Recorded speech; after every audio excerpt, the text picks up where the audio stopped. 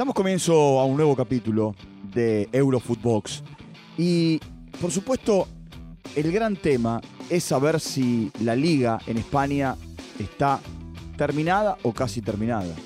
Es cierto que falta, pero es un equipo bravo el Madrid, ¿eh? No llena los ojos, porque no llena los ojos. No es bello en cuanto a juego, pero es demoledor. Lo ha sido en Champions, más allá de ese arranque fatídico contra el Sheriff, y lo es en el campeonato local. El tema es la Champions, y ganar la Champions lo va a poner como un equipo bravo para poder meterse en la instancia de cuartos de final. Tiene un durísimo y bravísimo rival en el mes de febrero. Y también entender qué le pasa al Atlético de Madrid, qué pasa con el Real, le dará la cuerda al Sevilla. Y por otro lado, en París Saint-Germain tiene una cantidad de jugadores con COVID, hay contagios, Paredes está aislado. ¿Qué definen con relación al futuro de Sergio Ramos? Casos de COVID y, por supuesto, un empate sobre la hora, con una expulsión de Ramos que dejó a su equipo con 10 jugadores. Esto es Eurofootbox, un podcast exclusivo de Footbox. Como siempre es un placer saludarlos y darles la bienvenida a Eurofootbox dentro de las plataformas de podcast de Footbox. Y bueno, el de hoy es el episodio, el capítulo, el envío número 108. Y tenemos este menú que yo les contaba que en el arranque y que les iba diciendo con relación a la Liga Española. Una Liga Española que a priori parecía que iba a tener al Real Madrid, al Atlético y al Barcelona en la pelea. Hoy el Barcelona está lejísimo porque tiene 28 contra 46 que tiene el Real Madrid y está séptimo en la tabla, hoy fuera de todo tipo de competencias europeas. Y por el otro lado, el Atlético de Madrid está quinto en zona de Europa League y está también lejos, porque en realidad tiene un punto más que el Barcelona, 29 contra 46. Es cierto que el Real Madrid, que ganó y que sumó de a 3 en su visita al nuevo estadio San Mamés en Bilbao, adelantó un partido de la jornada 21. Pero también es cierto que un partido pendiente que tenía el Atlético de Madrid lo perdió en su encuentro frente a uno de los equipos que en un momento fue sensación y que hoy trata de encaminarse otra vez a partir del cambio de entrenador, que es el Granada. Pero les propongo escuchar a Carlo Ancelotti, a Carleto, al técnico del Real Madrid, después de ganar en San Mamés, siempre un terreno difícil, complicado para cualquier equipo que visita la casa del Bilbao. De hecho, partido completo, muy bien con el balón, muy concentrado defensivo. El partido ha salido muy bien con jugadores que han jugado poco, entonces creo que es importante destacar esto, que jugadores que no han tenido muchos minutos, estaban listos. Esto es la fuerza de un equipo que quiere competir en todas las competiciones. No, yo creo que por el hecho que Bilbao ha tenido dificultad en la presión en la primera parte, han bajado un poco el bloque. Nosotros hemos controlado, a veces hemos perdido balones, hemos encajado algunas contras, pero el partido estaba bien controlado hasta el final. Es claro, cuando tú estás solo un gol adelante del marcador, tienes que sufrir los últimos minutos y lo hemos hecho. Vaya delantero, vaya capitán, gran jugador, gran hombre, personalidad muy fuerte, muy humilde, top persona. Es claro, una victoria importante contra un equipo difícil, en un estadio fantástico, con una afición que empuja mucho. Son 3 puntos que pesan mucho en la tabla, pero ahora ahora vamos a descansar, a recuperar lo que no estaban hoy y seguir. Sí, yo creo que sí, ya hoy hemos tenido 2 o 3 que ya están negativos, no han tenido síntomas, entonces creo que para la vuelta estarán todos listos. No lo sé porque no sé los nombres, pero 2 o 3 ya están negativos. La victoria nos significa mucho para nosotros por esto, porque creo que hoy ha salido un partido completo con un equipo que no estaba acostumbrado a jugar en los últimos tiempos. Entonces, primero destacar esto, el partido de Nacho, de Lucas Vázquez, de Camavinga, de Valverde, de Hazard, que no estaban acostumbrados a jugar, que han cumplido totalmente con un gran partido, porque por la mayoría del tiempo ha sido un partido de calidad y gran compromiso. Entonces, esto para mí es la cosa más importante, casi como los 3 puntos, que al final es siempre lo que cuenta. A ver, Carleto sabe que le van a pedir absolutamente todo. Que le van a pedir el campeonato local, que le van a pedir que supere la línea de Paris Saint-Germain y se meta en cuartos de final de la Champions, que le van a pedir que gane la Copa del Rey, porque, como digo siempre, como le digo siempre a mi querido amigo Rafa Márquez Lugo, es deportivo ganar.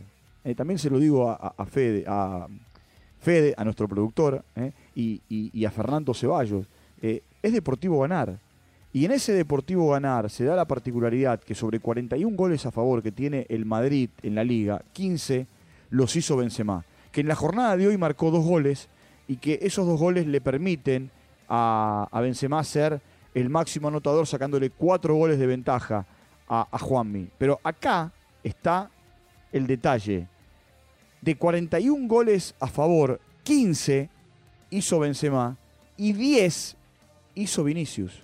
Es decir, que de 41 goles, 25 los marcaron entre el centrodelantero y el extremo, o los 2 atacantes, por llamarlos de una manera, ¿no?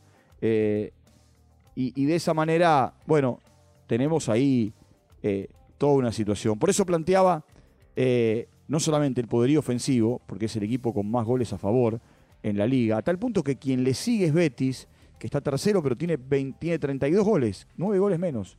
Tiene más 25 el Real Madrid en su diferencia, que es la mejor diferencia del campeonato. Le saca 6 puntos al Sevilla, 13 al Betis, 16 al Rayo Vallecano, que son hoy quienes están entrando en la línea de Champions, en los 4 primeros.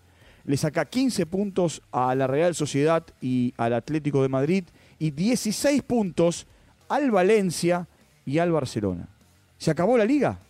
Van 19, por más que haya jugado un 20º partido el Real Madrid. Van 19 fechas. Estamos llegando a la mitad. Y desde el periodismo preguntamos y creemos o suponemos que está sentenciada. Es cierto que falta, pero es un equipo bravo el Madrid. No llena los ojos, porque no llena los ojos. No es bello en cuanto a juego, pero es demoledor. Lo ha sido en Champions, más allá de ese arranque fatídico contra el Sheriff, y lo es en el campeonato local. Y por el otro lado, ¿qué le pasa al Atlético de Madrid?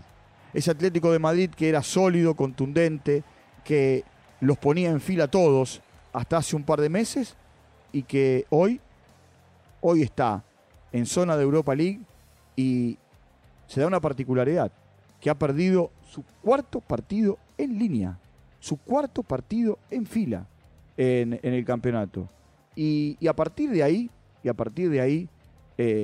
bueno, tendrá que barajar y dar de nuevo Simeone. Se metió casi por la ventana, en la heroica, en la épica, y de esa manera, en la Champions, ¿no? Por supuesto, y de esa manera espera su partido contra el United.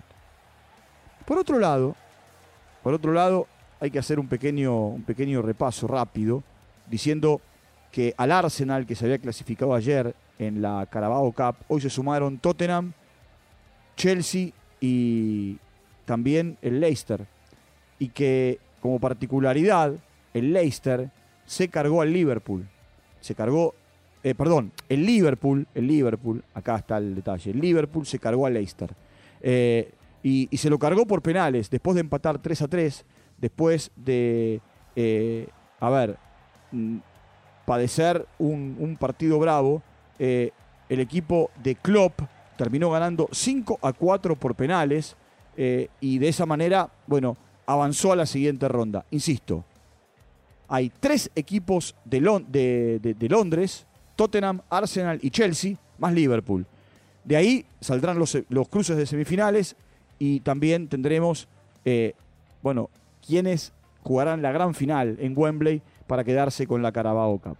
En este pequeño repaso del fútbol europeo, bueno, volvió a marcar después de casi un año en el fútbol italiano Santander, el jugador paraguayo para Bolonia.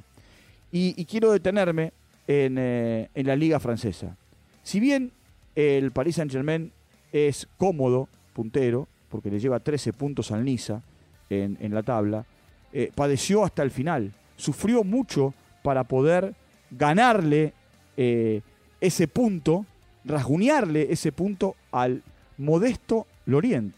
Es el Lorient que, a partir del gol de Mauro Icardi en el último instante del partido, otra vez está en zona de descenso. Venía de perder 9 partidos seguidos y bueno, apenas pudo empatar. Cuando digo apenas pudo empatar, le empataron en realidad sobre la hora. Paris Saint-Germain tiene una cantidad de jugadores con COVID. Hay contagios, Paredes está aislado. Jugó Navas, jugó Hakimi, jugó Marquinhos, jugó Kimpembe. Dentro de esta estructura jugó el portugués Méndez. Dentro de esta estructura jugó Ramos, que después fue expulsado. Dentro de esta estructura jugaron Di María, Gueye, Wijnaldum, Messi, Icardi. Es cierto, los contagios son complicados, y mucho más cuando se da en una especie de burbuja como tienen los equipos, pero el tema tiene que ver y se da con que con el plantel que tiene el Paris Saint-Germain, ya 13 puntos en la liga o ganar la liga no alcanza. El tema es la Champions, y ganar la Champions lo va a poner como un equipo bravo. Primero tiene que superar al Real Madrid para poder meterse en la instancia de cuartos de final. Tiene un durísimo y gravísimo rival en el mes de febrero, febrero-marzo. En realidad, febrero comienza el partido, se juega el partido de día, y en marzo el partido de vuelta. En la jornada del resumen de hoy, mañana simplemente tendremos fútbol en Holanda con 2 partidos, porque va a jugar PSV Eindhoven. A partir de la victoria de Ajax hoy, Ajax recupera la punta, y mañana PSV, si gana, va a quedar primero otra vez. Simplemente un repaso de lo que ha sido la jornada de hoy en el fútbol europeo. Nos reencontraremos mañana. Les recuerdo siempre que entren a todas las plataformas. Allí entran a Eurofootbox, dentro de las plataformas de podcast de Footbox, y nos siguen, están muy pendientes, muy atentos, y de esa manera están al día con todo lo que pasa en el viejo continente, y que habitualmente aquí estamos con Marion Reimers, con Milena Gimón, con Rafa Márquez Lugo, con Fer Ceballos. Un abrazo grande, siempre gracias por la compañía, gracias por hacer de este podcast de los más escuchados en Centroamérica. Un abrazo grande y será hasta la próxima. Chau. Esto fue Eurofootbox, un podcast exclusivo de Footbox.